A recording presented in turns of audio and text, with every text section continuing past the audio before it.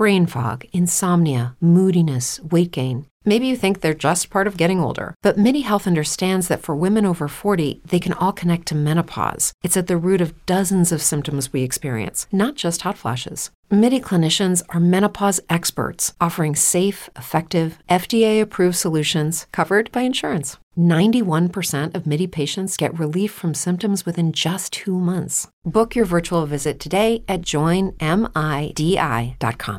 This podcast is a member of the Voices of Wrestling Podcasting Network. Visit voicesofwrestling.com to hear the rest of our great podcasts, as well as show reviews, columns, opinions, and updates across the world of wrestling. To the highway in a brand new day. Gotta let it go.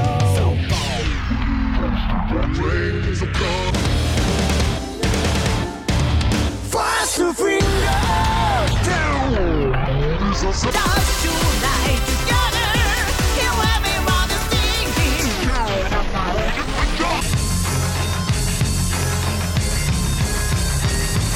你看到我就怕，头皮发麻，我的手。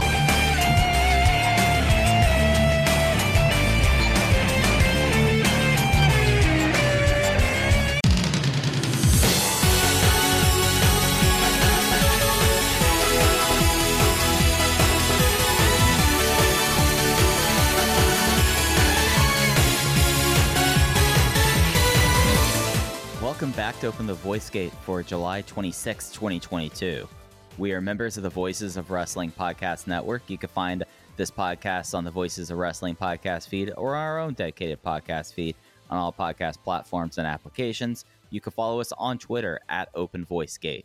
If you'd like to donate to the show, click the link in the show notes. It'll take you to our redcircle.com landing site. You can set up a one-time or recurring donation just if you click the red box that says sponsor this podcast. No obligation whatsoever, but we would like to thank all of our previous donors. I'm one of your hosts. It's your old pal, Mike Spears, joined alongside, as always, Case Low. In case, I don't think we were planning on recording tonight. No, I certainly was planning on having the night off. Yeah, so as you all probably have seen through the podcast feed, it's kind of becoming an annual thing, a show with Jay that came out yesterday that probably would have come out today. But yesterday, let me get the time right, just because the time matters with this case.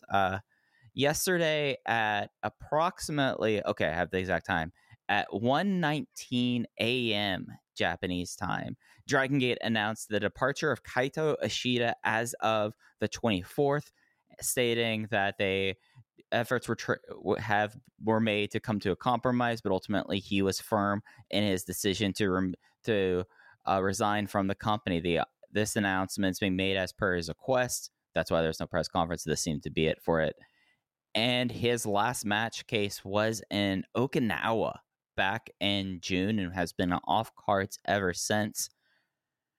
Okay, I'm just trying, but part of today's show, we're going to be talking about this, and we'll talk about Kobe World, but this is just close to a moon landing kind of thing case. I didn't hear anything for a long time injury-wise about Kaito Ishida, but this is something that I think it's fair to say that this was not like a sudden thing with Kaito Ishida, is one.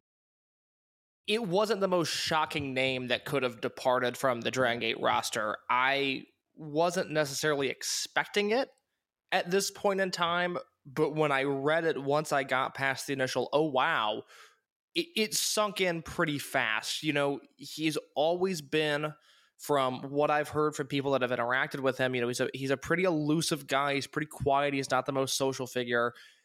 We reported last June, just over a year ago, that there was a possibility that he was leaving the promotion, and that was based off of him posting an Instagram story with a vague phrasing of the next chapter or onto something new, whatever it was. And don't quote me on that. That was just I'm certainly paraphrasing when I talk about what its caption was, but it was that mixed with the Japanese people that I follow on Twitter, which is not a great sample size to base anything off of. But as soon as Ishida fired off that post, they were all under the assumption that he was leaving the promotion. And we said, there is certainly a possibility that there's smoke to this fire. If there was a guy that was going to leave Dragon Gate, there's a list of alternate promotions that would make sense for him. If we found out, or rather if there were rumors that UT wanted to leave, I don't know if that would make a ton of sense. I don't see landing destinations for UT outside of Dragon Gate.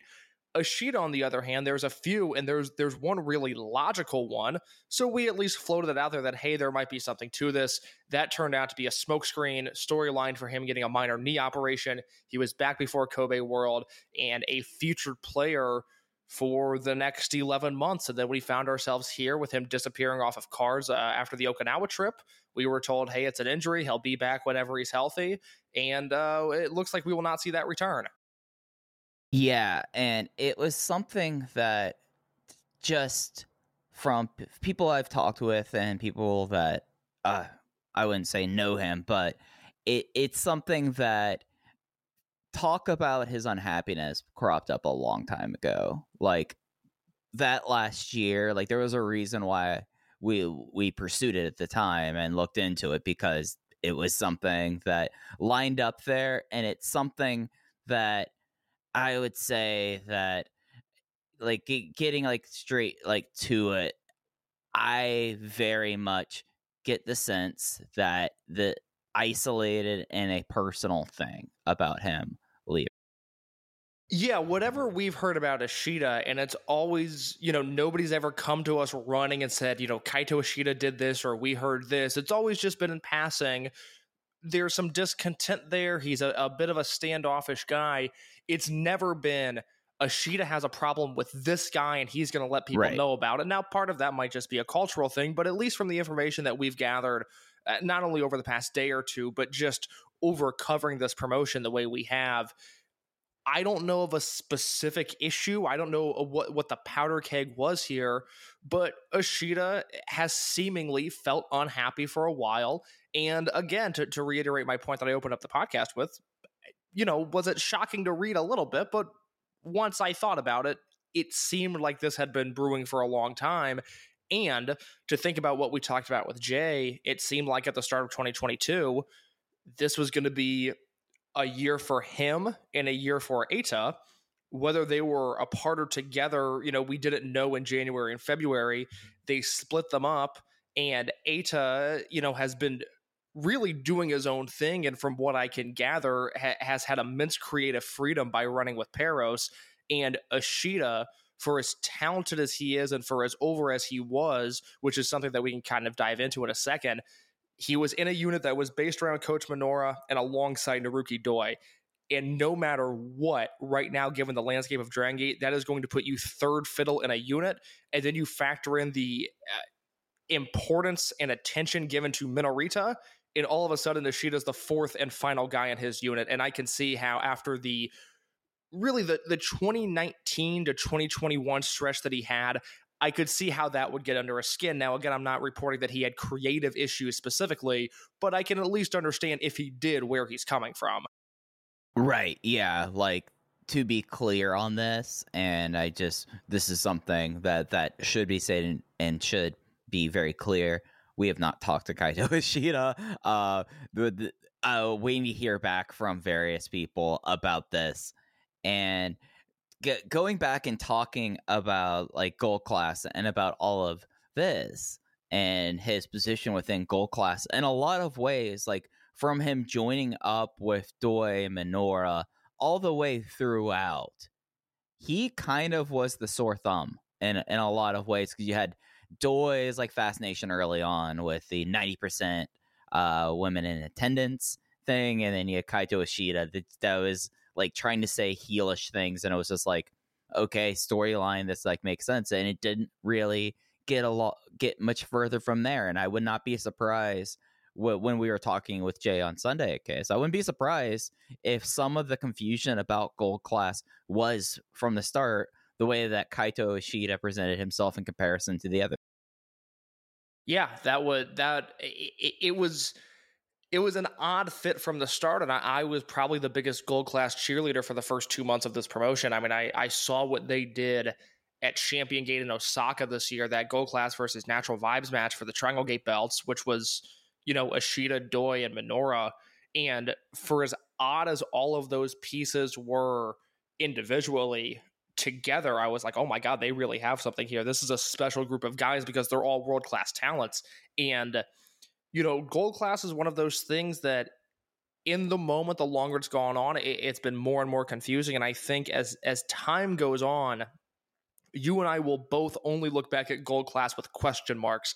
It seems like, a unit that is 4 or 5 months old at this point has already overstayed their welcome. And that's a very rare thing for Dragon Gate. Very rarely does it seem like they miss to this degree. And maybe we're not as negative on it if the go-home angle for the July Corkin delivers to any degree instead of flopping the way that it did. But right now, they're a unit gasping for air, and to lose a piece like Ishida, again, a guy that mattered in this promotion, somebody that we always said was probably never going to be a Dreamgate champion, but certainly a credible Dreamgate challenger. And there's one Dreamgate challenge, he showed just that. This is a guy who we argued for the first half of 2020 at the start of the year through the empty arena pandemic shows. We were like, hey, with all due respect to Eita, why is this not Kaito Ishida's unit? How is he not leading RED at this point? He's the guy that is making this machine go forward. And this was the first time, and we'll kind of go through his career, but really since he put the pieces together late 2018, early 2019, these last few months are the first time that he has really been slowed in his progression. And it was obvious, and it was jarring, and it was disappointing as somebody that's a fan of him and somebody that thought he could really be a difference maker at some point for Dragon Gate.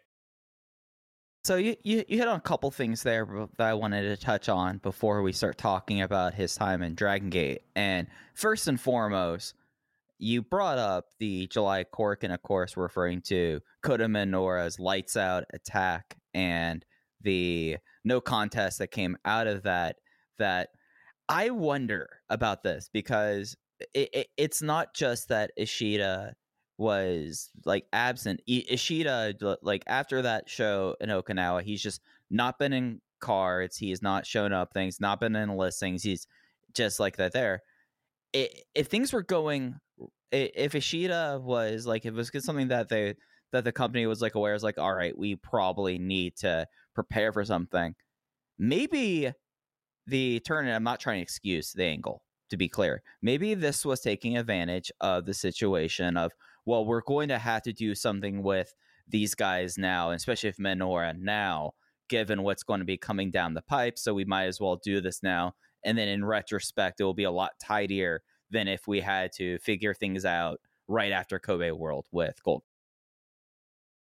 Yeah, I think that's really fair. It's, again, like I said, it's a confusing situation. I don't remember the last time that the company has missed with a featured act the way this was. And we'll talk about Overgeneration. This won't be the Overgeneration retrospective podcast, but we'll talk about Overgeneration and how as time went on, it went, okay, this isn't it, this isn't it, this isn't it.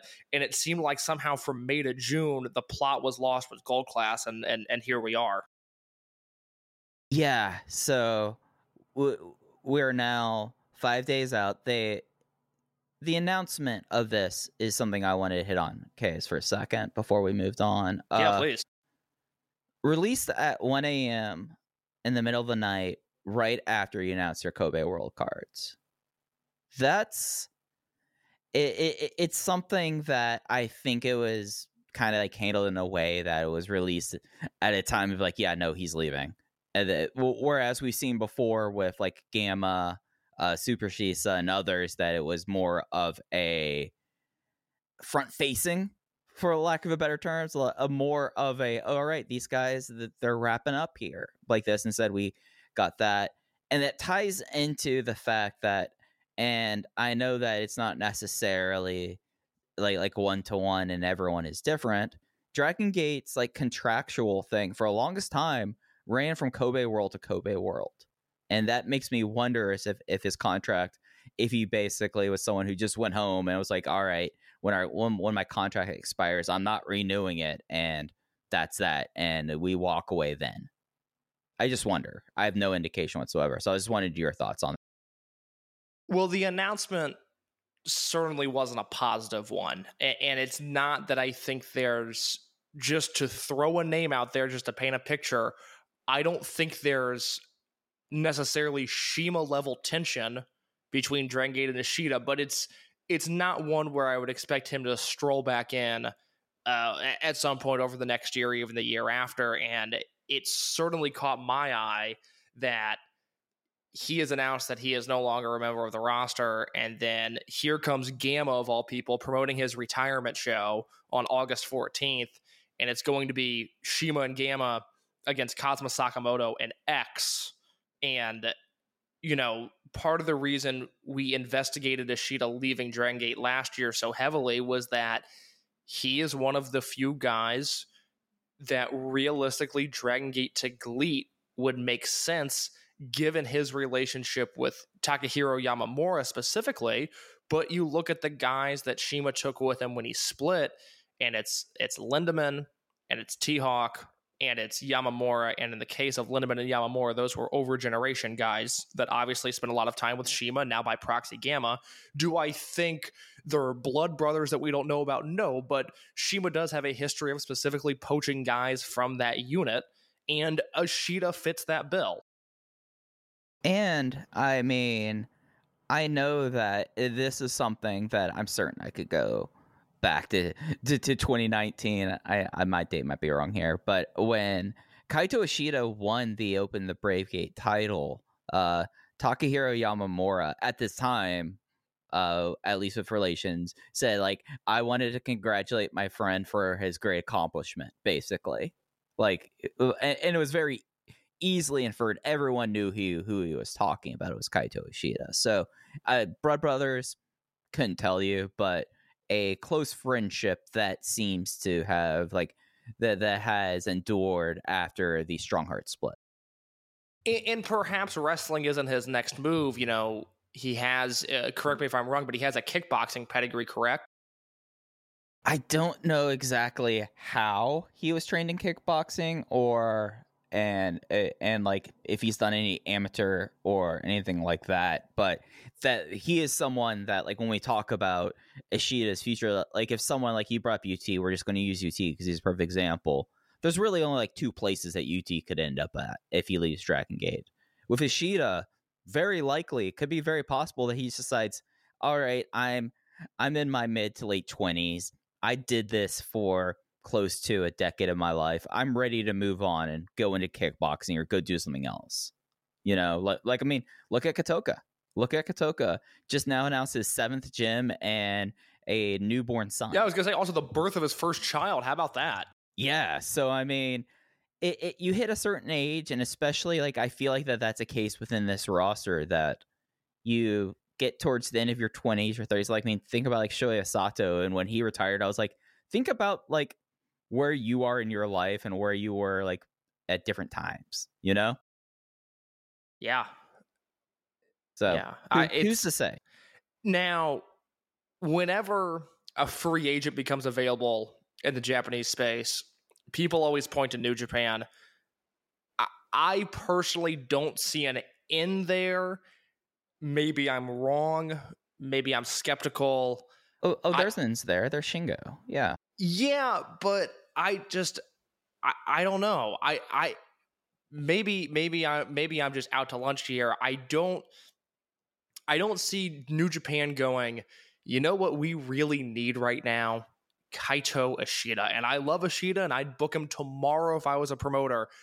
I don't see that being the move. I think GLEAT makes a little bit more sense. I think he can be a top dog there, whereas, and this is sort of the story of his career, was, you know, he was never supposed to get to the heights that he got to. Yamamura was the prized pupil from, you know, the dojo in 2015 with him and Ishida. They took so long to find their footing that Ben-K and Yoshioka and Skywalker, you know, overtook them on the card when they debuted a year later. And it wasn't until Maximum that Ishida really found his footing. You know, he was a guy that got overlooked and overpassed and was a bit of a slow developer. And we saw, you know, like I said, we saw the peak of his career. It was him challenging Skywalker for the Dream Gate in Osaka last year, and that was, you know, in my top 10 matches of the year last year, was my number 2 Dragon Gate match, but that is as high as he was going to get. He was going to lose in a Dream Gate match. He could walk into GLEAT tomorrow and take that hubcap off of El Lindemann's waist and immediately become the top dog. And given the financial backing that he have, and I don't know this for sure, but I would think there's a realistic chance that he'd get a healthy payday for it. It's something like when we talk about Kaito Ishida leaving, and I think this is a good time to kind of transition to this, like what Dragon Gate is losing in a lot of ways, and I think it's worth talking about because we did this rewind a couple months back, is he was someone that before his heel turn was getting legitimate groundswell pre-COVID. He was someone that out of people of his generation around it, you looked at him, and especially in his hometown of Osaka, and I don't know if he was a draw or not, but you could hear the crowd difference with him, and it was the crowd sounded different for him than they did for like Dragon Dia, for example. And that's lost. And that's something that, if you were to take it into GLEAT, who's to say that that's a new group of fans that did not come over when GLEAT formed? Like there's a lot there that could be lost with him that Dragon Gate might not miss as much, but other companies like GLEAT really could benefit from. Yeah, I agree with that assessment. That, him being over to a sneaky degree and him being over as a baby face, whether he was with Maximum or, we only saw a few months of him with crowds that could cheer when he was in RED, but it was something that carried over. And when we rewatched the rookie ranking tournament earlier this year, 3 years on from, January of 2019 to now, that was the point that I think you and I both really wanted to make on this podcast was like, hey, it's been 2 years since we've heard voices in these buildings. You might forget that there was such a groundswell of support for Ishida before he was Brave Gate champion, before he unveiled, himself to be the Green Demon Mask, before he was in RED. He was becoming a guy, and throughout 2019 and teaming with Doi and being in more and more high profile positions, we saw that, and we saw him delivering in those spots. So again, they're not losing a Yamato or a Skywalker or a Dragon Kid. This is a loss that's probably going to hurt them more in the short term than in the long term, because the narrative of Dragon Gate right now, and rightfully so, is, God, they're dropping like flies. They lost rookies. Now they've lost Ishida. Do I think it's as dramatic as 2018? No, I do not. Although those situations are certainly starting to mirror each other, where we went into this year going, look at all these rookies. Dragon Gate is set for life, and one by one they've fallen off, and then you see some bigger stars exit the scene as well. Unless, I don't know what the accurate comp would be. If Yamato and Shun Skywalker and Takuma Fujiwara and SB Kento leave and start their own promotion tomorrow, we have great cause to be concerned. Then we're entering 2018 territory. For now, it's an unfortunate blow after an unfortunate blow. I think as time goes on, that Ishida void will be able to be filled. But right now, it's hurting an already open wound.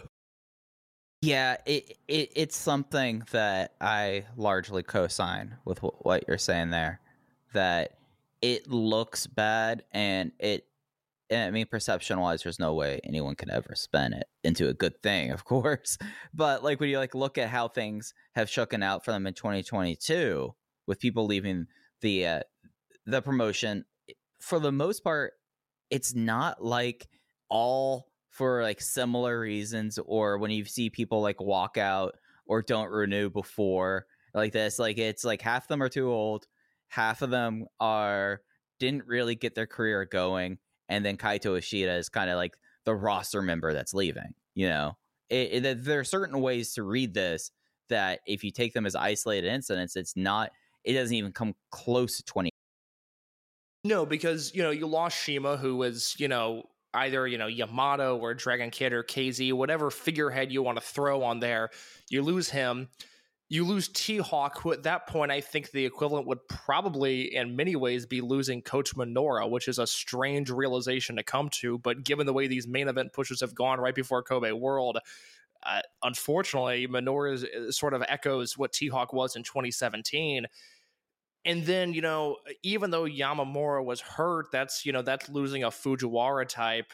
And then you have Lindemann, who was, losing an SB Kento or Hyo or, a Kamei or a Jason Lee, somebody like that. So they're in decent shape. But again, the perception right now is that they're bleeding, and there's certainly an open wound, but I don't think they're in grave danger at this point in time. Yeah, it's something that I'll be interested to see coming out of. I get a feeling it's like, let's get through this weekend, and that definitely was a feeling that I've picked up over the last week or so. Is we're going to try to get through Kobe World with everything going on. COVID's booming back over there.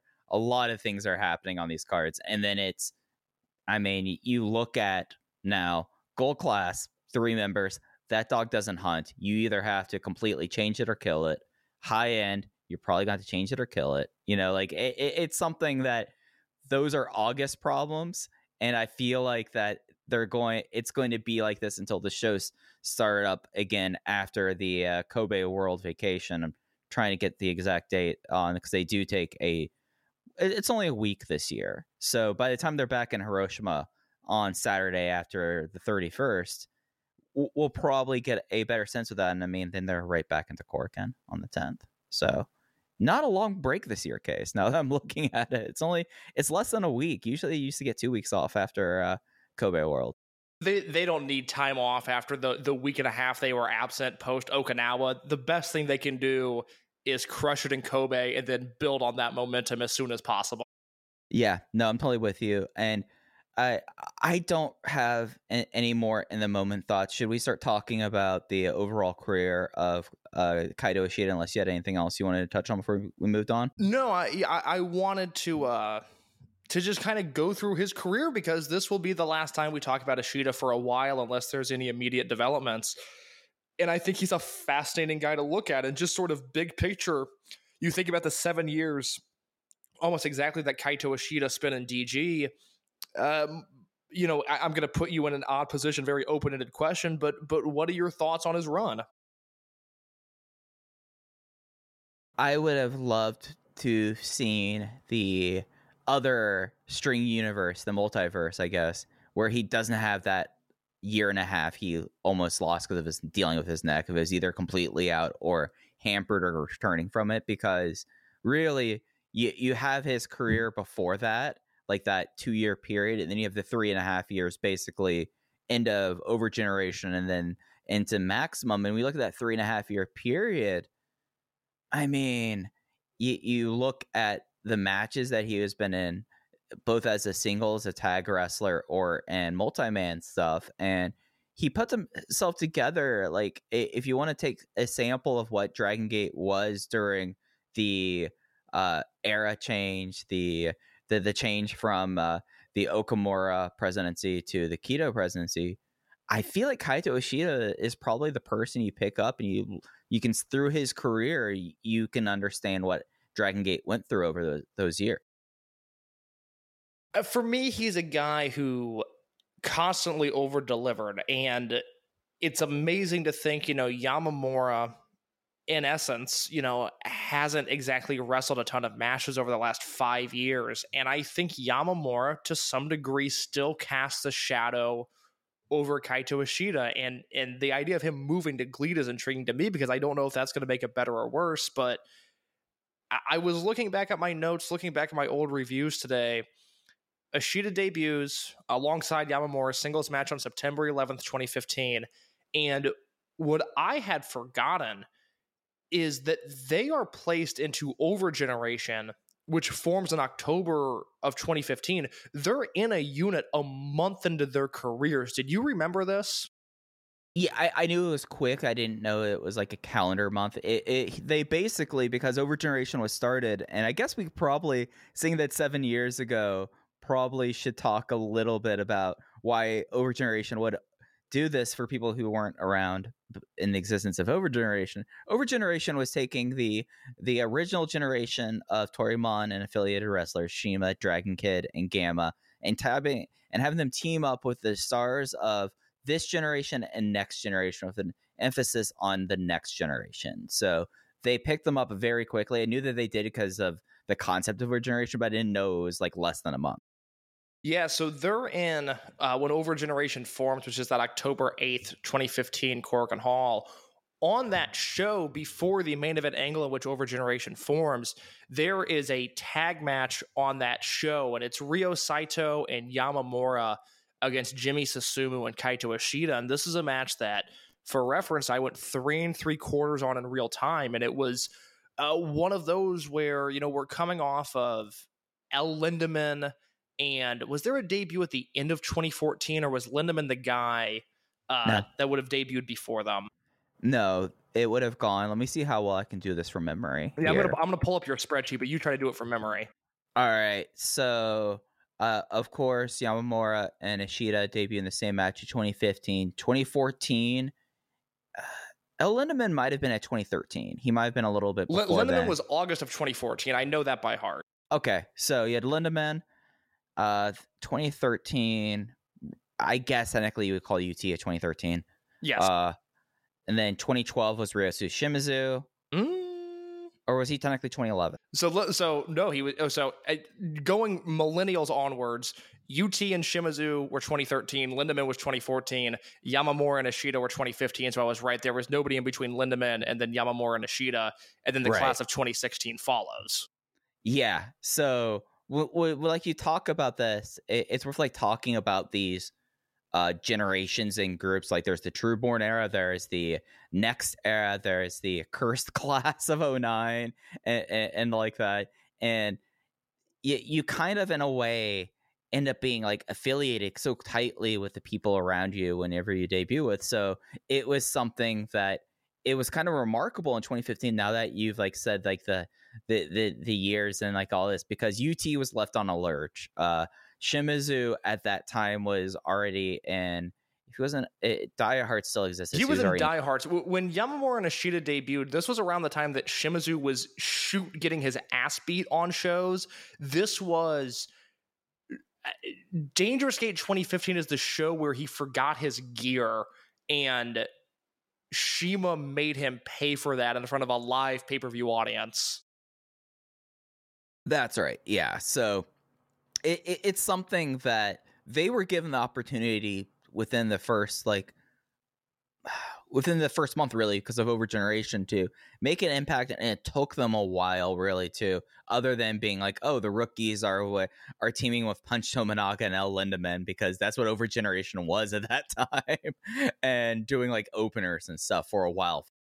That's exactly it. They have this great match in October of 2015, and I remember the finishing stretch of it pretty well, which is a peculiar thing. You think about the thousands, if not, and this will make me sick to my stomach when I say it out loud, but the tens of thousands of Dragon Gate matches that we've watched over the years.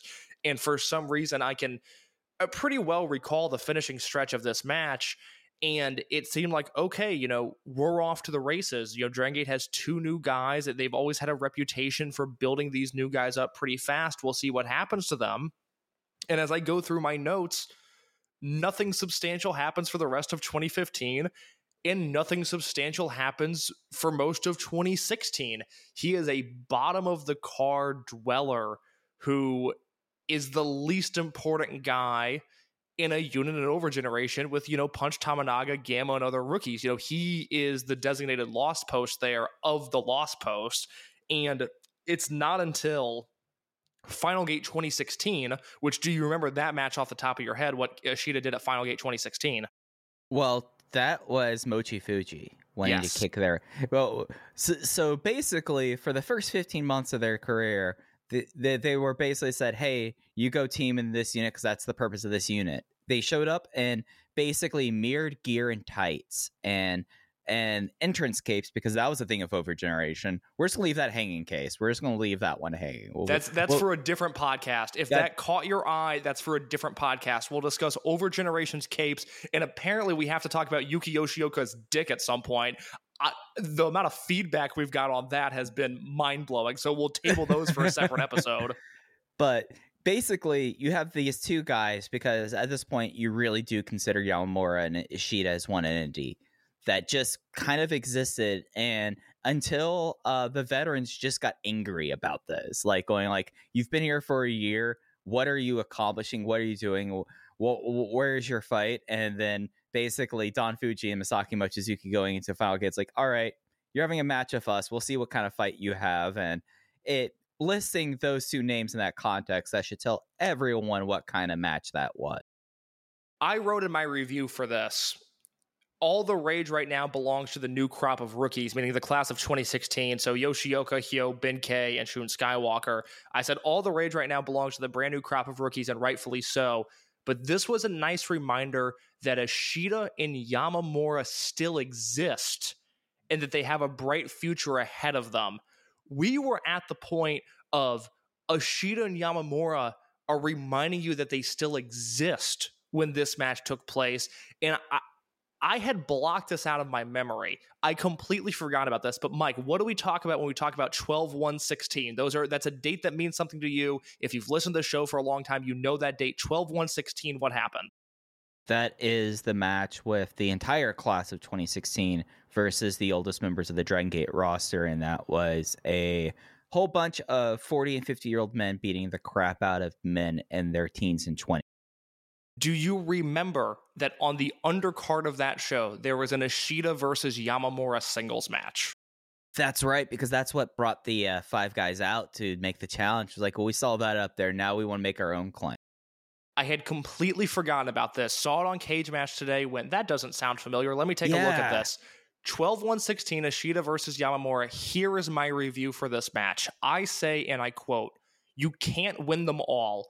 Ishida and Yamamura are both very young in their career, especially factoring in the shockingly low amount of singles matches they've had, but this was not a good match. There was no chemistry here. It's not that this was terrible or offensively awful like the Shingo versus Gamma disaster from last December, but this wasn't a strong match. A star and 3/4. Now, I have not watched this match in 6 years. I have not seen this since it aired.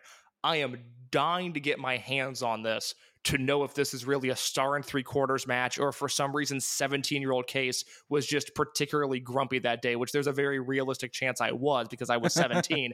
But the point stands, on a night when Shun Skywalker and Ben-K and Yoshioka and all hail Katsumi Takashima, they made their mark in Korakuen Hall. They positioned themselves at the future, and Ishida and Yamamura shit the bed on the undercard.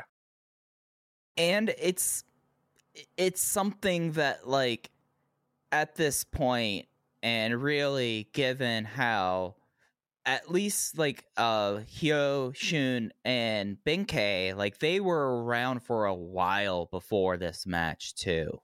Like, it was something that this wasn't like a, oh gosh, we're now seeing how 2015 is doing versus 2016. Like, Ben-K was in Summer Adventure Tag League that year. So like, they were getting passed up in real time with a 9-month head start. Well, they were in Summer Adventure Tag League, but it was Ishida and Yamamura together. They worked non-televised matches and they lost all of their matches. Yeah, and it's, you know, it's something that really, the things that really starts changing for them, it took them until 2017, at least for Yamamura's part. Ishida still has a lot more trials and tribulations before he gets to where things start to take off. So this is the important part. This is why I say that Ishida still lives in Yamamura's shadow, because what happens is the calendar turns to 2017. They end their year with that Mochi Fuji match. All of a sudden they have some momentum, and they come into Osaka, second show of the year, and Ishida hurts his neck and he's out 5 months. And this is compounded on the fact that Masato Yoshino would get hurt the next week and would miss a bunch of time. I think there was a third injury. Maybe it was Gamma that got hurt also. And all of a sudden the roster is depleted. And February 4th, 2017, who steps up but Takahiro Yamamura? And with the snap of Shima's fingers, practically, Yamamura became this made guy, a singular star-making performance in one night, the 20-minute time limit draw with Big R Shimazu in match number 2, and then Shima and Mochizuki stepping aside and letting those two wrestle in the main event in their place. That is on the Dragon Gate Network. All of the shows from 2017 are on there. February 4th, Korakuen Hall. That is, in a weird way, one of the most important shows of, you know, at the very least the last 10 years, but maybe in all of Dragon Gate history. And Ishida's nowhere to be found. His partner laps him. And when Yamamura takes off, he takes off immediately and he becomes the guy that people thought he was going to be. You know, Jay said it not on the most recent episode that dropped this week, but the last time we talked to him, you know, Yamamura was the last guy that he went all in on. And Jay has seen them come and he's seen them go. You know, he was there for Shingo's debut. He was there for Hulk's debut. He was there for Tozawa's debut. He's been there for all of them. And he, along with the powers that be in Dragon Gate, saw something in Yamamura that said, if everything goes right, this guy is going to be the future of Dragon Gate. Unfortunately, as we know, everything did not go right. And it's amazing to think during that time away how much further Yamamura progressed and moved past Ishida, only for Ishida to come back in 2017. And this is what I noticed as I was going through my notes, was once he comes back from that neck injury, and this is not a very common thing in wrestling, but once he comes back, Ishida puts himself in a position to succeed, and he has some really strong matches in the summer of 2017. Notably, there's a six-man. It's Eita, Ishida, and Yamamura versus Benkei, Big R Shimizu, and Kotoka. 5-unit survival race from Cork and Hall. Again, that is on the Dragon Gate Network as well. And I have in my notes that, you know, this was a big-time match, you know, with Yamamura and Eita and Benkei being pushed to the moon. And Kaito Ishida really made his presence felt here. And from there, we start to see what would become modern Kaito Ishida, the tail end of Overgeneration, into what would become Maximum in 2018. Yeah, and it's something that I always forget that Yamamura was around by the time Ishida did. Because, like, the neck injury, that was something that it was like 5 months out, but there was stuff around it for time, like sandwiching it the entire time. Like, I think, like, I remember hearing stuff in 2016, but like people are like, oh yeah, or like a show got announced, like Kaito Ishida has been pulled for the show due to a neck injury or something like this. Like, it was an ongoing concern, but I didn't realize that he came back and Yamamura was healthy at that. Yes, yeah. So summer of 2016, Ishida misses a number of shows because of injuries, and you know, he's never exactly been a pillar of health. We talk about, you know, Dragon Kid, who has had his injuries but is now in a remarkable shape. We talked about Susumu. We talked about Genki. These are guys that haven't missed a match in 25 years. Ishida has never had that reputation, so he starts to deal with that injury in the summer of 2016, works through it. Beginning of 2017, he gets hurt. He misses, 6 months essentially, comes back in June, and then is back full time by World. And from there, that's what we see. Is we see a little glimpse of Ishida and Yamamura together. And that's the crazy thing, is again, we associate these two guys with one another, but it's almost like, I don't know if placebo effect is the right word, but we really don't have a lot of these guys teaming together, because Yamamura gets hurt in October. So, like you said, there's 3 months of these guys healthy and past young boy status. And it's just such a shame that we didn't get more of that. Yeah. And it's something that,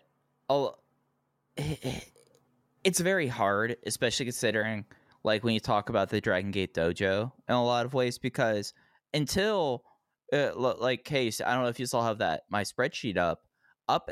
There is basically this time period after the next class in 2008, 2009, up until the class of 2016, where I wouldn't say it's anemic, and it's still an output that I think that other companies would salivate over, but it was something that you get 1 or 2 guys. So the fact that there was 2 at once and debuting at the same time, it's something that, like, yeah, no, it's silly in retrospect, given that probably I would guess 30 times they were in the ring together, but they're just forever linked, because after one guy a year, we got 2 all of a sudden at the same time.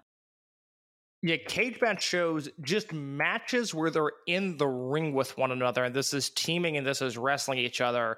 Dark matches included 87 times, and that feels wrong. It feels like this should be like a Shelley and Sabin type deal, where they're destined to do this forever, and maybe they go their separate ways, but they always come back. And it wasn't the case. And that is, the unfortunate thing about Yamamura. And it's weird. I think about it sometimes, just as the day goes by, of, he's so lucky to survive 2 life-threatening wrestling-related injuries, and it's such a bummer because when the book on Dragon Gate is written, in a chapter, is done on the what ifs, because I'm going to just crib that straight from the Bill Simmons book of basketball, because I think that's the best chapter in that book. The Dragon Gate what ifs, Yamamura's got to be at top 5. Just what if this guy's career plays out differently? Because I think we really missed something there. And for as much as I like Ishida, and we'll get back to him in a second, if Ishida goes away in 2017, let's just say this situation happens, but it happens 5 years earlier, we're not sitting on this podcast in 2022 going, God, what could have been with Kaito Ishida? Yeah, it's when you bring up like the top 5 like thing, what ifs, I immediately then I was like, all right, then number 1, of course, Split doesn't happen. Yeah. That's number 1. Number 2, Magnum doesn't go to dust. I think that's fair to say, Magnum, given like that. Then you're like getting to like a point of things where Yamamura, like when he was debuted, this was back, and this will really blow like some really newer fans' minds. I read the last time we even referred to this on iHeartDG. There used to be bios, and Yamamura's bio, and I went in while this happened. I was like, I was wondering where this all happened from, and I saw, I was like, oh, where it translated from. And it was like citation, and the big one was Yamamura considers Shima a second father. Yeah, like this was a kid that basically egos, whatever, not getting in the way case, and let's just say that mom and dad stay together for the family. Yamamura is probably main eventing world. Oh God, if he stays healthy, I don't see any way that's not happening. I mean, that's a guy who, if he stays healthy through 2018 and beyond, I think it's realistic to say a lot of Masato Yoshino's retirement would be based around bestowing the company onto Yamamura. I mean, this is the way he was talked about. And again, I always listen to Jay very carefully when he talks about Yamamura, because he was just on our podcast, and I love Jay, and I say this with love. He's not exactly the most excitable person in the world, especially when it comes to Dragon Gate, because like I said, he's seen it all. But there is a tone and a reverence that he speaks with Yamamura that is just not there for some guys. And it was that way for a reason. With Shima, to go back to your point, there's a reason that Yamamura fucking DJs on Gleat shows. And it's because there is a certain debt of gratitude that these people feel like they owe this kid because of what he could have been. And it's no one's fault that he got injured, but we're in this position now where it's like, okay, how else can we use this guy if he can't wrestle, because we still want him around? Yeah, and the reason why when you talk about Ishida, talk about Yamamura, is from day one they were inexorably linked. And while we get into the fall of 2017 and Yamamura's tragic injury, that's when things really started to get going for Kaito Ishida, whereas he became the sole bright spot of Overgeneration. To put a pin in this, they could have been Shingo versus Hulk for the new generation. Oh, easily. Yes. Yeah, no. And now as we always said, clearly Yamamura, big ace babyface. Ishida is the monster heel. There you go. Off the races for 50. So, like you said, Overgeneration winds down. It's this painful unit. We're now existing by, summer of 2018 in this post-OWE split where Natural Vibes 1.0 is going on. We're in the midst of the Antios run. And the only real bright spot in the company is Maximum, which is Masato Yoshino, Naruki Doi, Jason Lee, and some combination of Big Ben, depending on who had turned heel and who hadn't at this point. And Dragon Kid and Ishida find themselves without a unit, and they begin knocking down Naruki Doi's door, saying, "Hey, you got to let us into Maximum. Hey, we want to team with you guys. Hey, Maximum's really cool. You should let us wrestle with you guys." And Doi and Yoshino kind of no-sell them for a little bit, and they're not entirely sold on it. And they go through a number of matches where they wrestle against one another, and then they start teaming together, and then they join the unit. And we see over the last half of 2018, you get this really special time in Maximum where it's Yoshino and Doi and Jason and Dragon Kid and Ishida, and you get Pac coming into the company. And at this point now we're dealing with RED instead of Antios, and you've got Shun Skywalker and Ben K really starting to take shape, and they're starting to understand who they are. And now things are clicking. And one of the notable things is that Kaito Ishida is really leading this charge. And he's a guy who, like I said, he has no 4-star matches with me in 2016. He's got a handful in 2017. And then by 2018, all right, he's in some big matches. He's in Triangle Gate matches, and he's delivering, and he's the focal point of some big Korakuen matches. And it all feels like it's starting to pay off. This is when he is becoming a guy, for a lack of a better term. And it's all of this work that he did in Maximum, which I think will go down as one of the stronger points of his career at the end of 2018 into 2019, which we've talked about before with him in the rookie ranking tournament, the match with UT, and then the match with Shun Skywalker, which we've talked about on this podcast recently. But if you have any thoughts on it now, I'd love to hear them. So going through the end of Overgeneration into him joining Maximum, I had to pull up this match. And again, the Overgeneration show will come, but just to get a sense of where Ishida ended up becoming in the pecking order, Dragon Kid is the last elimination to end Overgeneration, as he should.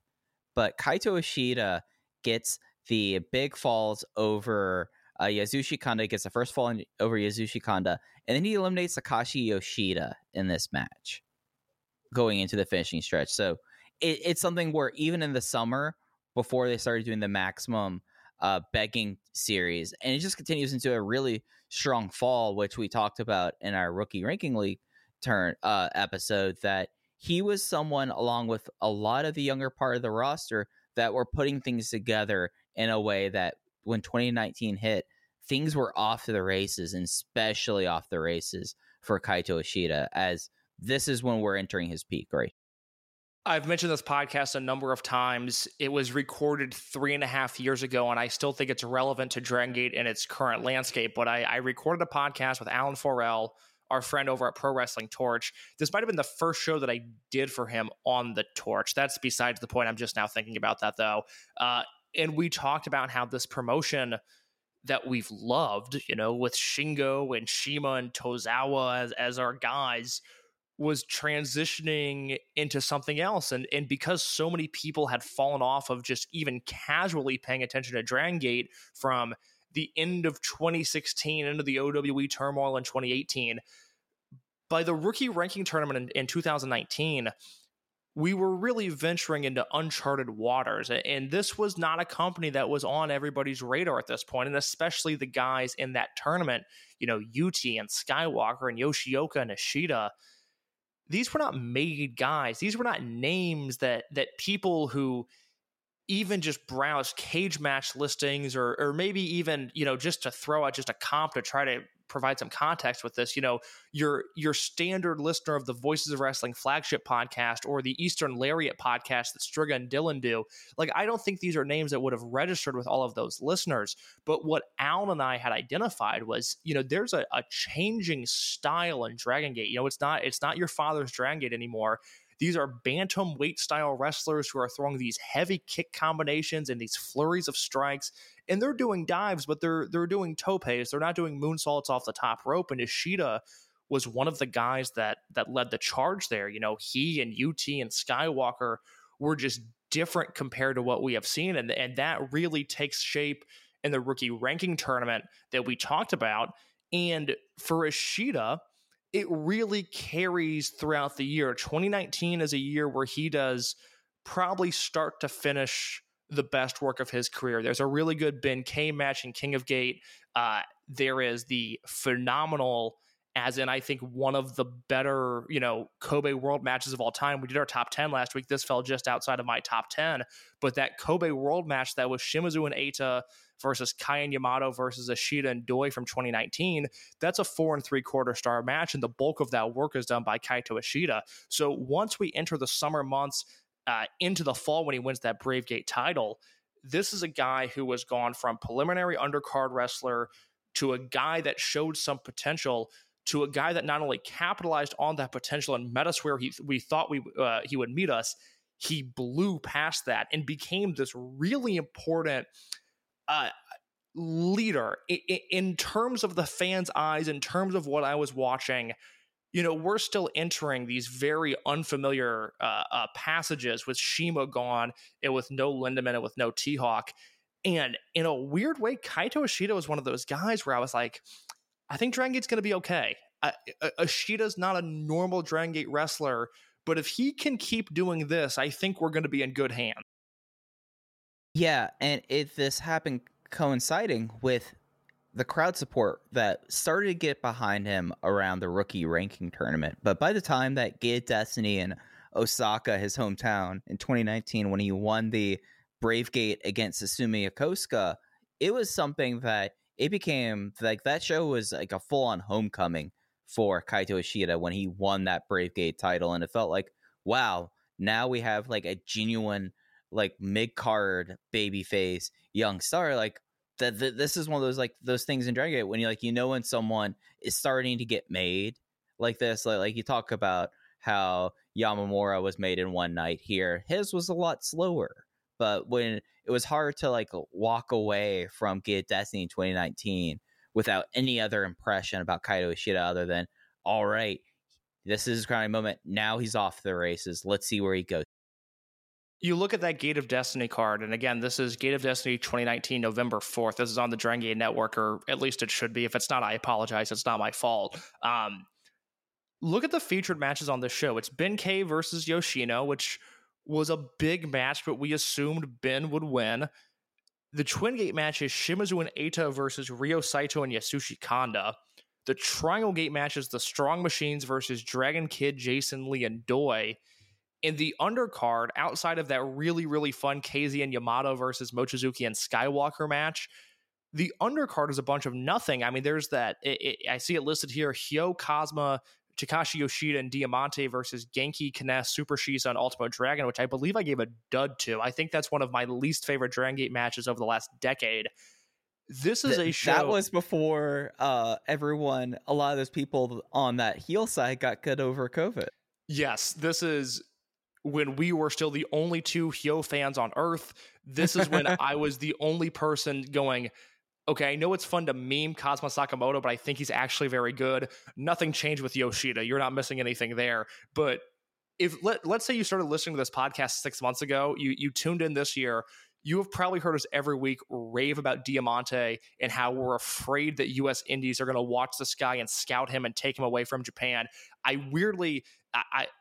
have a coworker who's a pretty big wrestling fan, like really into AEW, definitely knows what New Japan is. Like that sort of stuff is on his radar.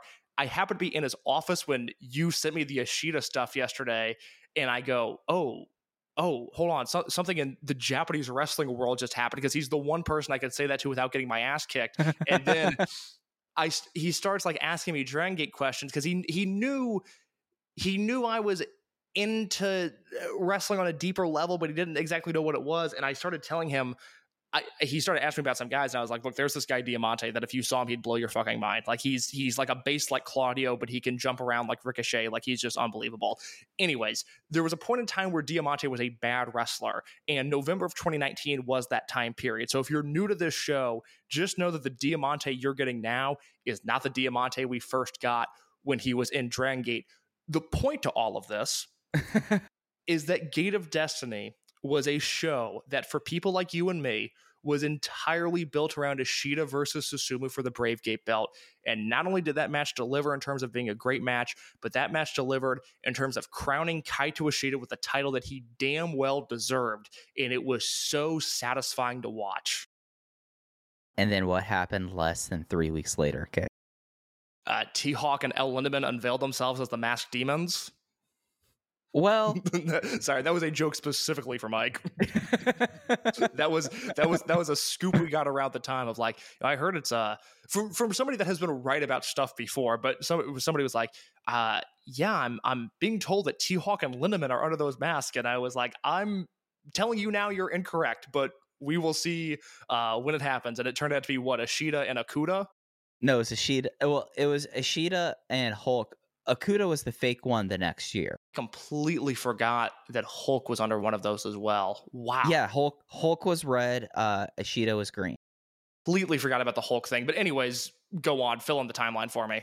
So RED at this time started to be followed by what were called the Red Demon Mask and Green Demon Mask. And they were guys that were in bright red jumpsuits with like just Halloween masks. And they held up the same role that Dr. Muscle and Metal Warrior did. And Eito was saying like, oh, it's Christmas season. I have a whole bunch of surprises for you. And the first one was that at the Korakuen, it was like it was the first Korakuen that Kaito Ishida was Bravegate champion.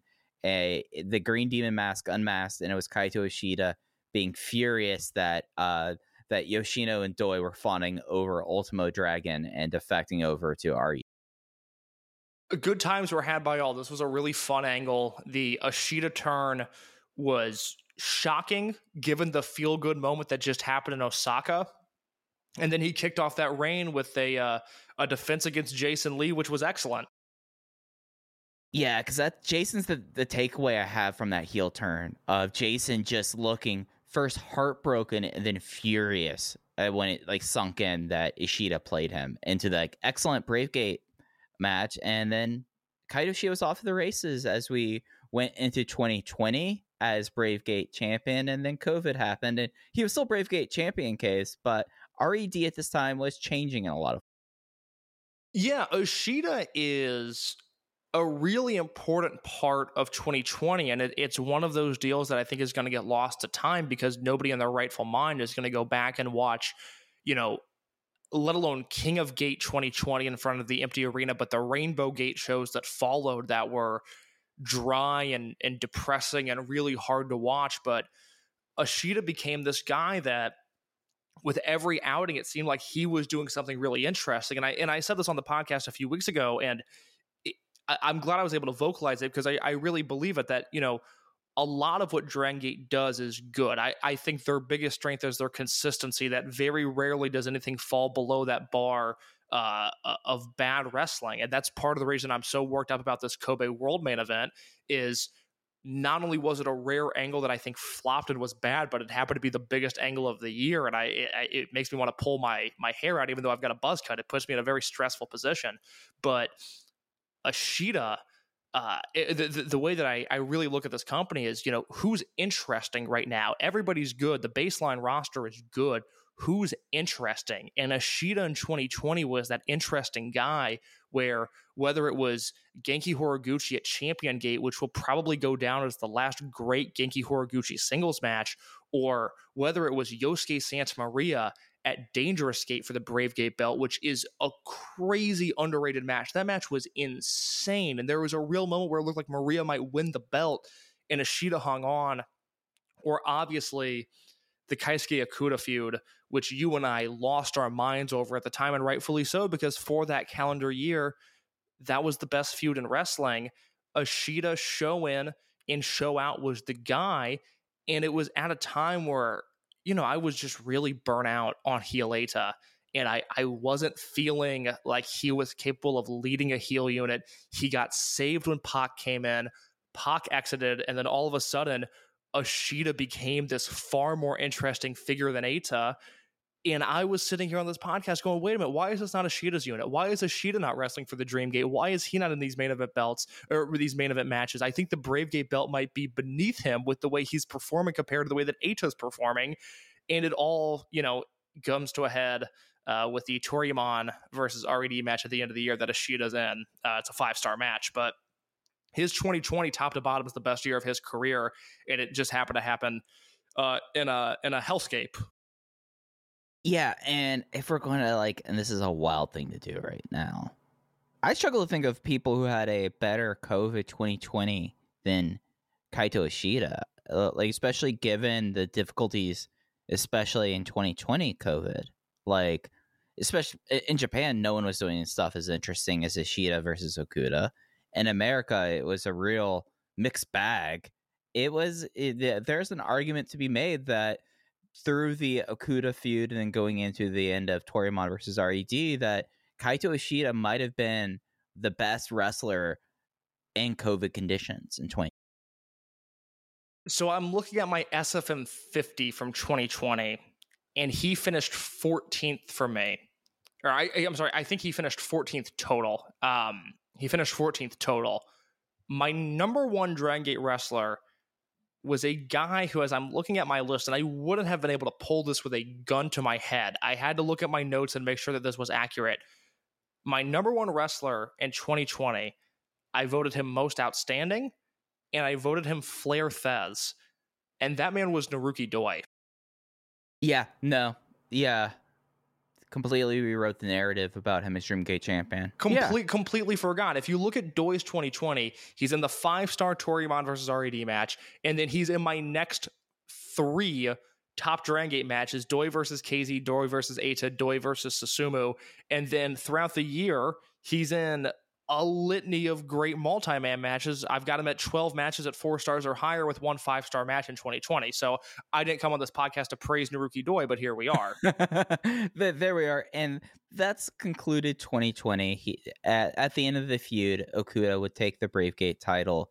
And then the remainder of his time in Dragon Gate, I feel like it's kind of the end of RED, working tags, kind of just being the number 2 to Eita, and then the 2 of them getting kicked out of the unit on January 12th, 2022, and kind of their wilderness going into Gold Class.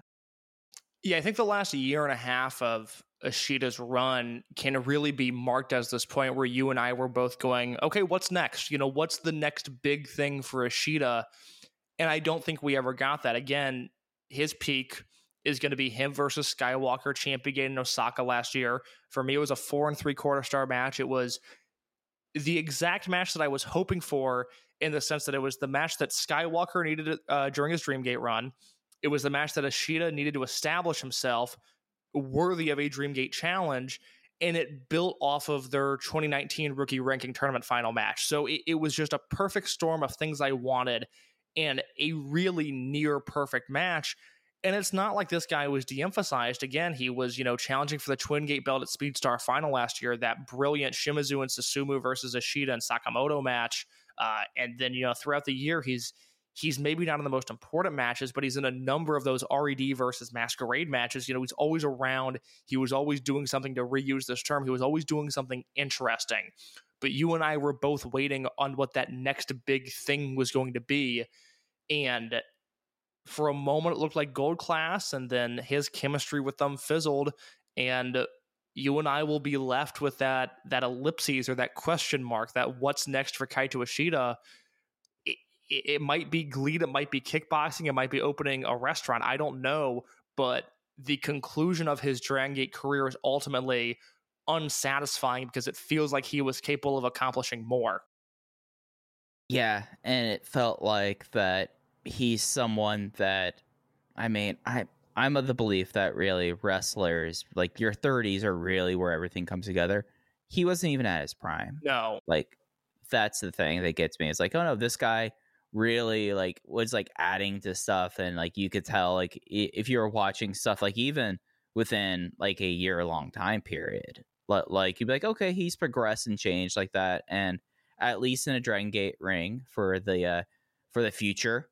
I don't anticipate, like, I don't think 3 years from now he's going to show back up, but that sucks. And that's something that I think that I, again, wonder, when, like, everyone was kind of like, all right, he's on the way out, we got to kind of get stuff going here, because that's the only way now, in retrospect, that July Corkin angled now. It's disappointing. I really would have liked to have seen him lead his own unit. I just want to know what that would have looked like, because I believe he was talented enough to do it. I believe he was charismatic enough to do it. But there's a part of me that, could be sold on the idea that, hey, if he leads a unit, it's going to flop. And I'm about 95% sure it would have worked, but I think with him, there was a risk there, and that's very intriguing to me, and that's something that I would have liked to have seen played out. Unfortunately, it's not going to happen, and we'll see what that next step is. Again, if I were a betting man, my money would be on the Gamma retirement show on August 14th, and then moving into a position in GLEAT, but I do not know for sure. I have not heard anything from anybody that has had recent contact with him, and we'll see where it goes. But a fascinating 7-year career, somebody who left his mark in the moment, somebody that I think will be remembered in certain matches and moments historically, whether it's, the Twin Gate match from 2019, the Skywalker Dreamgate Challenge, the unveiling of him being the Green Demon mask. Those are all really important things, at least in the history of Dragon Gate for me. And although this departure is not only not what I was expecting, but not what I wanted, I think history will be very kind to the 7 years that he spent in Dragon Gate. Yeah, there's going to be someone like a decade from now that's going to rediscover his 2020. And yeah, I think there's a lot of wrestlers in the world right now that could watch what Kaito Ishida does and they could learn a lot from him. So if his name being in the news cycle for whatever reason gets people interested in his work, even though he's leaving Dragon Gate now, I look at that as a positive. I dread what's going to be in the Observer this week. Who knows who was telling Dave what, and maybe this is an unnecessary sideswipe, but I'm thinking about it now as I sit here to maybe wait for the podcast next week, depending on what Dave says, and we can try to vet him if he goes buck wild, given sources that don't know what they're talking about. We'll see. I'm paranoid about it now because I really like Dave, I really respect Dave, but he's missed the mark repeatedly this year. And this is a bases loaded situation for him to miss the mark and hit a false grand slam. So we'll see what happens there. I'm willing to guess he's going to go down on 3 strikes on it. I think I just have a feeling there's going to be some batshit stuff in the Dragon Gate section this week. And if he's no matter what, we'll try to verify what he says. But I would urge caution and common sense and remember who has been right about everything this year. By the way, I should note M3K challenging for the Triangle Gate belts at Ultimo's 35th anniversary show. Who fucking told you that 2 months ago? I told you what the Triangle Gate story was. I laid it out spot for spot. The only thing I got wrong was that Peros at one point had a single defense against Natural Vibes on a house show. That is the only part of this plan from March onwards that I was incorrect about. We had Jay back us up on the Nozawa stuff earlier this week. We have been right about Dragon Gate stuff this year, and Dave has not. And I feel like that's relevant to say with a story this big where things could go so awry so fast. Well, Case, you're pretty confident about feeling right about things. Let's do our preview and predictions on this final card that we have for Kobe World 2022, the Ultimo Dragon 35th anniversary celebration, and Kobe Pro Wrestling Festival 2022. If y'all have listened to the episode from Sunday, y'all would have already been aware that we did not have a full card when we had that show with Jay. So we're going to go through, and we didn't really give predictions. So we're going to go through the shows and the matchups that we have here to close out this week here. So if you're living under a rock and you're at a certain point here, Kobe World Weekend is this weekend. It kicks off on the 30th. It will be at 4 p.m. local time. That's 3 a.m. on the East Coast. 12 a.m. on the West Coast, 8 a.m. Greenwich Mean Time. And Match 0, Case, going up on YouTube. Open the Brave Gate, number 1 contender, Battle Royal, Genki Horiguchi, Sachioko Boy, Problem Dragon, Punch Tominaga, UT, Super Shenlong 3, Isha Nahashi, the returning Ryo Fuda, who was announced returning at this week, SB Kento, and Ho Ho Loon. We know Jay is pulling for a Ho Ho here, Case. Who are you feeling about in this?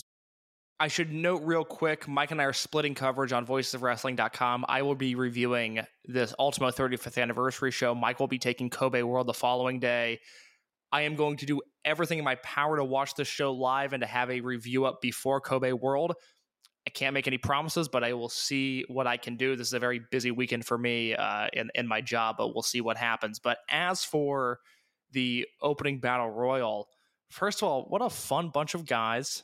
I'm into this. I normally don't like titles being decided, or number 1 contenderships rather, being decided by Battle Royals, but this is a fun group of guys. And given the long-term story that's being told, and, if you're paying attention, sort of the disintegration of Z-Brats, I would once again put my money on SB Kento coming out of this, and SB Kento challenging for the Brave Gate title at some point this weekend. Yeah, I could see that logic, that he definitely is the person in this matchup that is at least highest station currently on the roster. Ho-Ho, I mean, it's just a nice story. It would be great because I think with the right match, either against Dragon Dia or Hyo, I think Ho-Ho would deliver in that spot. It would be a very nice story if Ho-Ho won this match. Yeah, I'll pull for UT here. I mean, he's like the other person other than SB Kento who's much too big of a name for this kind of match, So, UT versus Dia, that's fast. Let me throw a name at you as just tell me if you think there's a realistic chance they could be the final man standing in this battle royal. Do you think Super Shenlong has any chance of winning? I think that Super Shenlong 3 has a better chance of winning than most others that we have not. Better chance than Fuda. Better chance than Sachihoko Boy. Easily. God willing, a better chance than Punch. Are we on the same page there? Right. Better chance than Problem Dragon. Better chance than Genki. Better chance than Ishin. Right. Then you're getting to the other three that we've already talked about. UT, yeah, and I would go some order of probably SBK, UT, Ho-Ho, and Shenlong, but I don't think you can rule out Shenlong here.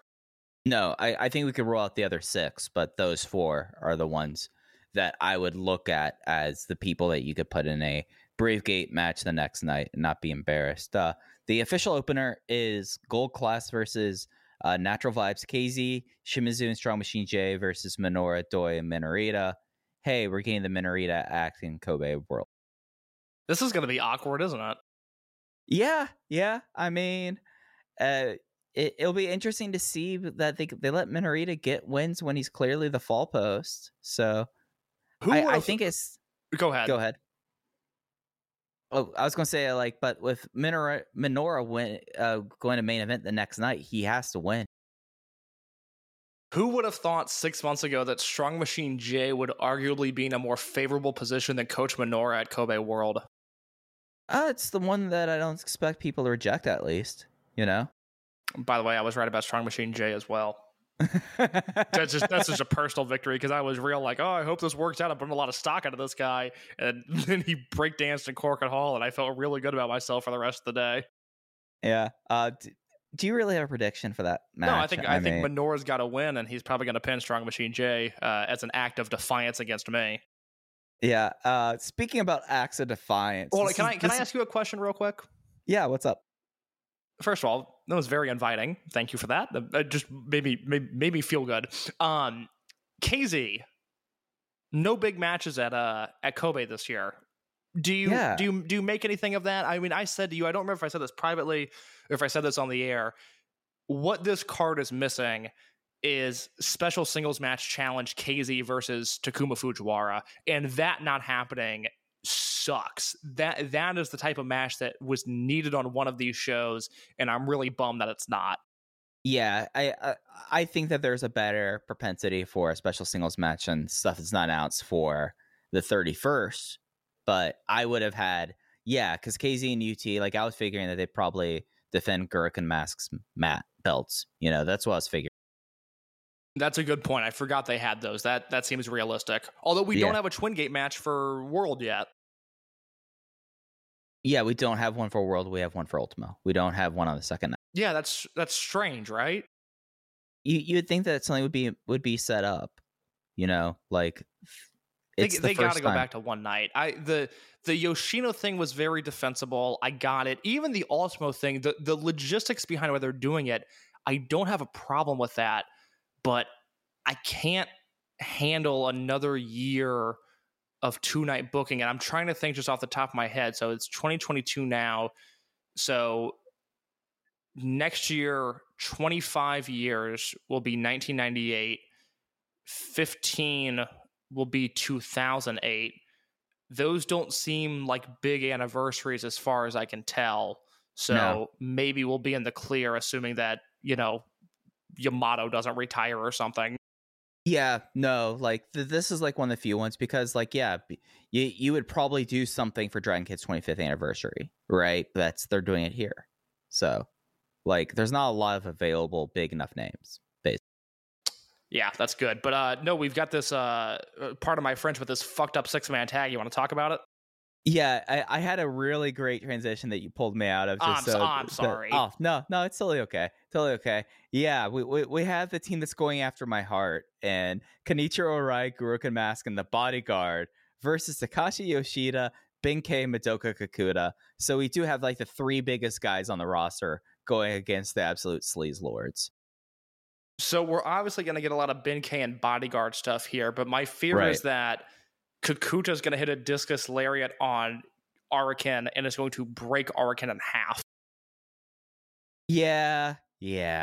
There's a better chance that Araken is broken in half than there is that Punch Tamanaga wins the Brave Gate Battle Royal. Oh, like by measures of magnitude. Like like when they talk about like exponential stuff, it's like by this time it's when this thing is this exponentially small, it's the size that you of a Saint grain.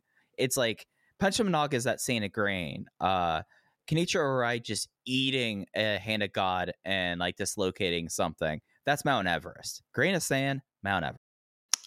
Well put, Mike. All right, the Brave Gate match. Dragon Dia defends against Hyo. The winner will face the winner of the Battle Royal on night 2. Let's just talk about both the Brave Gate stuff here. Do you think Hyo's going to upset Dragon Dia? I'm gonna say no. I would be very cautious about putting any titles or importance on Z-Brats right now. I think for as strong as this unit is, there's a lot of signs pointing towards August and September being massive, a time of massive reformation for this unit. And because of that, I think Dia retains here. Yeah, I mean, like, Case, you're taking all your victory laps here. I was the Hyo guy. You, more than anybody else ever, have been the Hyo guy. My boy has done it. He's in a title match at Kobe World, baby. But just like looking at how everything's set up with like the Battle Royal and all of this, I look at the Battle Royal and really not a lot. Like Hyo will have a Hyo match, but like people that I'm like, okay, that could be really interesting. Like how you were talking about with like UT or Shenlong or Ho Ho. Like you have that there. Whereas with Dia, you put Dia in against 7 out of the 10 guys in that Brave Gate match. Let people figure out which ones I think won't be that. And you know you're going to be getting a match on the much higher end of that. And yeah, as you're saying, Z-Brats is looking to shake up. The August Corkin is traditionally called Scandalgate. Okay. Absolutely. So you look at their history this year, Hyo and Dia have wrestled twice, once in King of Gate, once in Hyo's hometown for the Brave Gate. Both of those matches ended in a double countout. So given Hyo's history of doing that, he has the edge on Dia here. I think Dia gets his win back. And then we're put in a position where, for me, it would be Dia versus SB Kento, which has happened twice this year, and Dia has won both of those matches. I think there's a realistic chance he could go 3-0. Let me ask you, what do you think there's a realistic possibility that if SB Kento wins the Battle Royal and then Hyo can win the Brave Gate, do you think there's any chance they wrestle in a singles match at Kobe World? I mean, the only reason you do that is to show that it could happen, right? Like, it's a match that does not need to happen. Like, it's a cute thing, but it's not. I think it'd be very unrealistic, but I also can't rule it out. I think there's going to be... There's just... I would be prepared for a lot of weird Z-Brat stuff over the next month and a half, and Hyo versus SB Kento would fit that bill. Yeah, no, for sure. Then we have Kagetor's 20th anniversary match. We knew who Kagetor was teaming with. It is his former, Taro Nohashi was his classmate, but it is Taro Nohashi and Jinsei Senzaki and Michinoku Pro, of which where Kagetor worked in between the end of Toryumon and El Dorado and returning back into Dragon Gate, and the three people he's drawn on the other side. A lot of power fighter teams on this Ultimo 35. We had Yoshida, Benkei, and Kakuta. Now it's Don Fuji, Shuji, Kondo, and Toru Owashi. Why aren't we getting like the 500 kilogram challenge happening here. Reinforce the ring with these two trios. Yeah, this is in the stretch of matches. I think the Brave Gate, the Kagetora match, and then what follows, the Dragon Kid 25th anniversary. These are going to be the matches that set the tone. If the Brave Gate drags and the Kagetora match is just okay, and the Masato Tanaka match is good but not great, this is a show that could very easily underwhelm. And it's going to be a very long show, and it could be a long 4.5 hours if these matches are just okay. If the Brave Gate match hits and the Kagetora match over delivers, then Masato Tanaka just does his thing. Okay, now we're in good shape. I love the names here. I love when Nohashi shows up. I love that Fuji Kondo Awashi trio. I have hopes that this will be a very fun match, and it can really set the tone for, as crazy as this sounds, this match could set the tone for the next 6 matches. Yeah, because we're not even at the halfway point with this match. Yeah, no, like there's enough here that honestly, I'm more confident in this match than I'm in the match coming up after that, the Dragon Kid 25th anniversary match. Dragon Kid teams with Masato Tanaka, his FNW ally, versus Yamato and BB Hulk. I feel a lot more confident about match 4 than I do about match 5, to be quite honest. I am really excited to see what Yamato versus Masato Tanaka looks like. I like Yamato in weird environments. I'm going to sit down before the show and make sure that I watch his match in Noah. It's just, Yamato, protected is not the right word, but Yamato exists within the Dragon Gate universe solely. And to have a guy like Masato Tanaka come in, I think is very exciting. So I don't know what this match will look like, but I'm excited to see how it pans out. What do you think of Yamato and Hulk together? How do you see that shaping up? I mean, it's remaining vestiges of the Big Six. Like those two Endoi, they're going to be on each other's teams regardless in big stakes of their affiliations at this point. So Yama Hulk coming back, I like that Tri Vanguard run towards the end of that. Like I that was like the one part of Tri Vanguard I really liked, was the teaming towards the end of it. And I think it could be fun. It's going to be like, oh, look, babyface Yamato with dastardly heel Hulk. And like, that'll be a cool image there. But to me, the story of this match is going to be, it's going to be Yamato and Tanaka. Like, if you want this match to succeed, these two have to gel. I kind of wish it was Yamato and Dragon Kid versus Hulk and Tanaka. That would obviously make sense with Yamato and Dragon Kid being in the same unit. But I want to see Tanaka wrestle Dragon Kid. Yeah, you have actually Tanaka and Hulk should be teaming up against Dragon Kid and Yamato. Yeah, no, because that way we also get Tanaka against both the high-end guys. Yeah. No, better team. Like Jay had pointed out, it seemed like there was ideally supposed to be a draw and Yamato and Hulk teaming with one another, and that hasn't happened because they're in a match with Masato Tanaka. But I would rather just have the high-end team against Tanaka, who's a former Antios member, and Hulk, who is not on high-end, and then you get Tanaka wrestling Dragon Kid, which I think would be really fun. That's a miss on this card. No, I'm totally with you on this. The Bosu 10-match series revival, if y'all didn't listen to the episode of Jay, the Bosu series is basically Konamawa Ichikawa, and he's done several of these throughout his career, where he faces against stars and he gets his ass kicked. He has famously gone against Yun Akiyama, Minoru Suzuki, Takahiro. I'm sorry. I'm blanking on his name right now. Yoshihiro Takayama? Yeah, that's it. Yoshihiro Takayama. Because we were talking about Takahiro Yamamura. Yeah, no, I follow. You're good. I know who you meant. Yeah. So the new series starts. Jay has said that it is Satoshi Kojima as his bet because X is the big meme, and the biggest meme is that no X can be bigger than Satoshi Kojima. Case, who are you feeling like is going to step in the ring with the world's weakest wrestler? If I had done my job and prepared for this show, I would have prepared for the drop of CM Punk doing his Homicide impression when he prank called Gabe into saying that Homicide was quitting Ring of Honor, and he's talking about wrestling in All Japan, and he goes, Kojima, lariat. It would have been really funny, but I did not do that. I'm gonna say Muto just because I want it to be Muto, but Kojima seems like the safer guess. I will pop huge for either. I kind of want to go off the board. Shiroko Shinaka is not big enough a star for this, and I think he's done it before. Who would be a really funny person to do this? I mean, the biggest thing is if Shingo Takagi shows up. Oh, I'd lose my shit if Shingo showed up. That would be the No, greatest but he thing I've ever shows up, seen. but it's completely the LIGA Shingo, right? Full entrance. He's wearing the bad tights that cover up his belly button. You know, the theme that's not as good as the other one, but it's still kind of catchy. It has to be New Japan Shingo Takagi.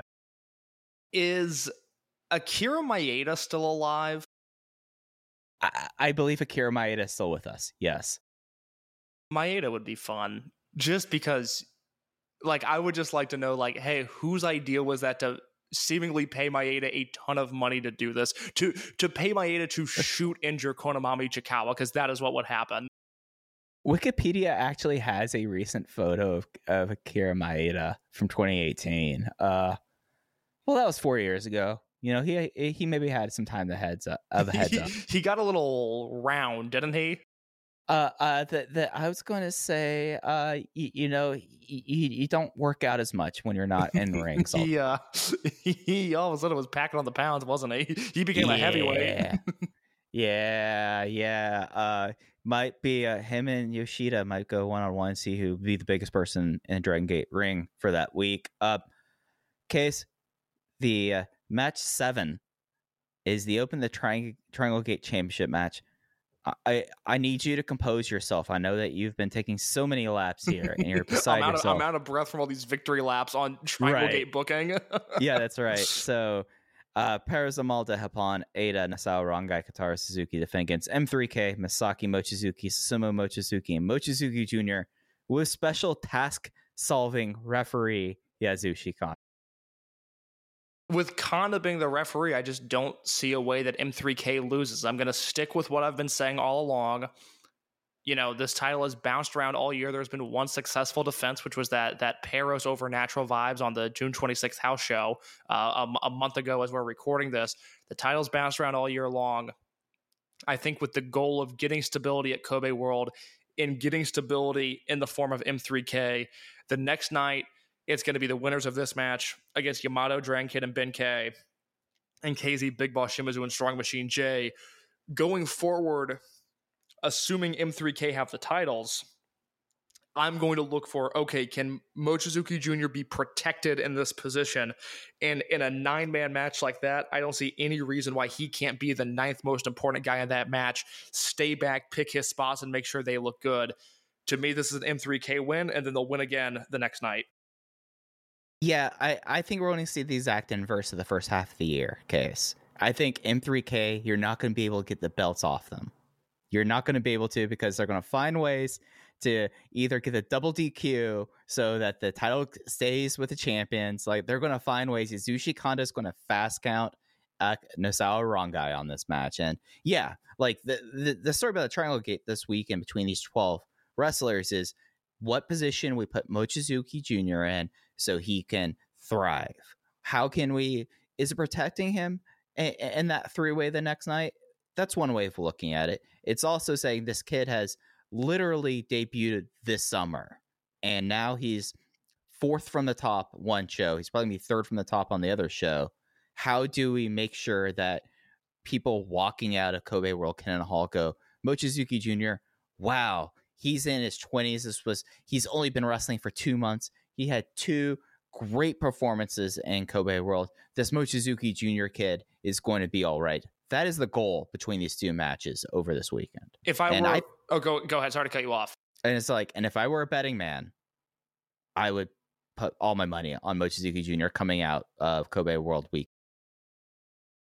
You look at the way these matches are laid out. You've got Kanda as the referee on the first night, which I mean, God help us. I mean, really, really help us if Kanda like sides with Peros in that match. I just don't see that happening. I think that would be counterproductive, and we would have wasted 2 months of our lives with M3K if that's the end result. I think you have a built-in opportunity there with Kanda as the referee to get M3K those titles, and then you look at the match the next night. One, I would lay that match out to make sure that Mochizuki Jr. does not have a singles encounter with Strong Machine J in that match. Anybody else, I think he can be carried and walked through in case anything goes wrong. I would keep Mochizuki Jr. and Strong Machine J apart And then you look at that high-end team, and there's a chance that, Ben K and Yamato have some friendly fire, and that leads to Mochizuki Jr. picking up another pinfall. It's built in right there. I don't see why they wouldn't use that. And another reason why you wouldn't want Strong Machine J and Mochi Jr. like facing off there, first ever like real face off, like we saw how it was with the Ihashis and him. You want to keep like Mochizuki Jr., the idea second generation wrestler versus second generation wrestler. You could have them like face off briefly, but that is something that you want to come back to, and you don't want to play that card too soon. Oh, no. I mean, you pencil that in for 2028 and you see what position they're in on that show, because they could very easily be headlining 5 or 6 years from now. Absolutely. And Case, we spent time with Jay trying to figure out this next match. This is Ultimo Dragon's 35th anniversary match, and we knew that Hijo del Santo would be attached in this. We're like, okay, what's going to happen here? Who do we have that we can trust with this kind of scenario? And Case, we were trying to talk about it with Jay, and we didn't come to a satisfactory solution. But little did we know the satisfactory solution. We said it kind of jokingly, but it is true. Ultimo Dragon 35th anniversary match. Ultimo Dragon will face off against El Hijo del Santo. This is cool as shit. Like, yeah, it rules. It's I'm so glad they're doing this. Yeah, the only thing that you should write down for like the match rating is this ruled, and that, or beast. Just write down it's beast, and we'll move on for life. It's beast. I mean, you have Ultimo Dragon, who all of his health stuff, and then you have Hijo del Santo. Like the combined age in that ring might be getting close to 120.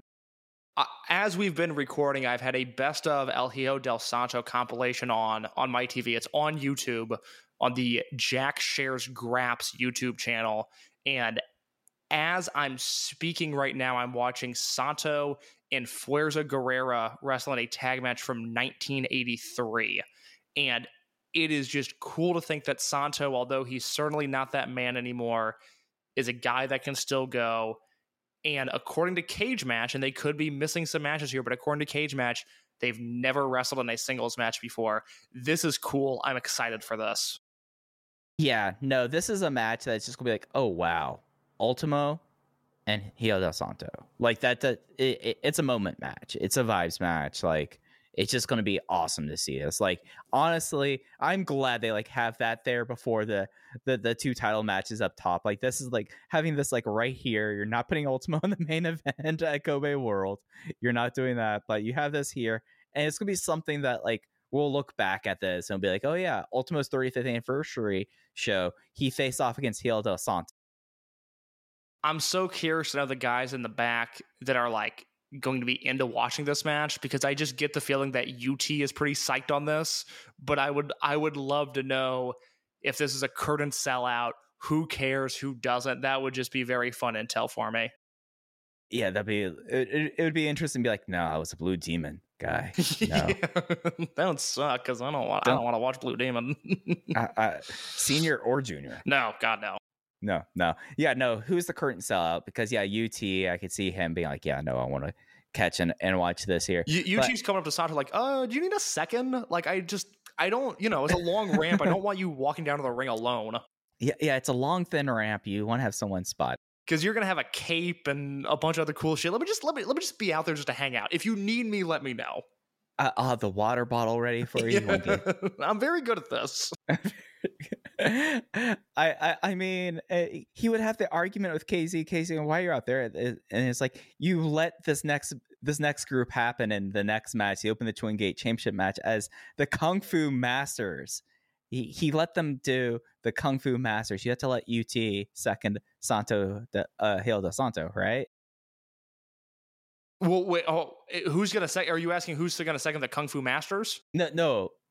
I had a really cute segue in my mind, case. I was going to like, well, you're gonna let me do this because you let the guys in the next match do what they're doing. I follow now. Sorry, Mike thought we were going to record for 45 minutes tonight, and I knew he was out of his mind for thinking that. Look, the important thing here is we talked for this Twin Gate match. Jay was concerned, and he put the concern in my head that this was going to be the opening match. This was going to be on YouTube, and it was going to be in and out.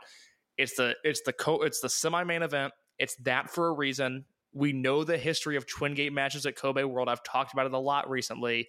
I don't see any reason why this match isn't going to join the Shingo and T-Hawk, or the Shingo and Tozawa versus T-Hawk and Eita, the Doi and Ricochet versus Tozawa and Hulk, the 2019 match we talked about earlier, CK1 versus Speed Muscle.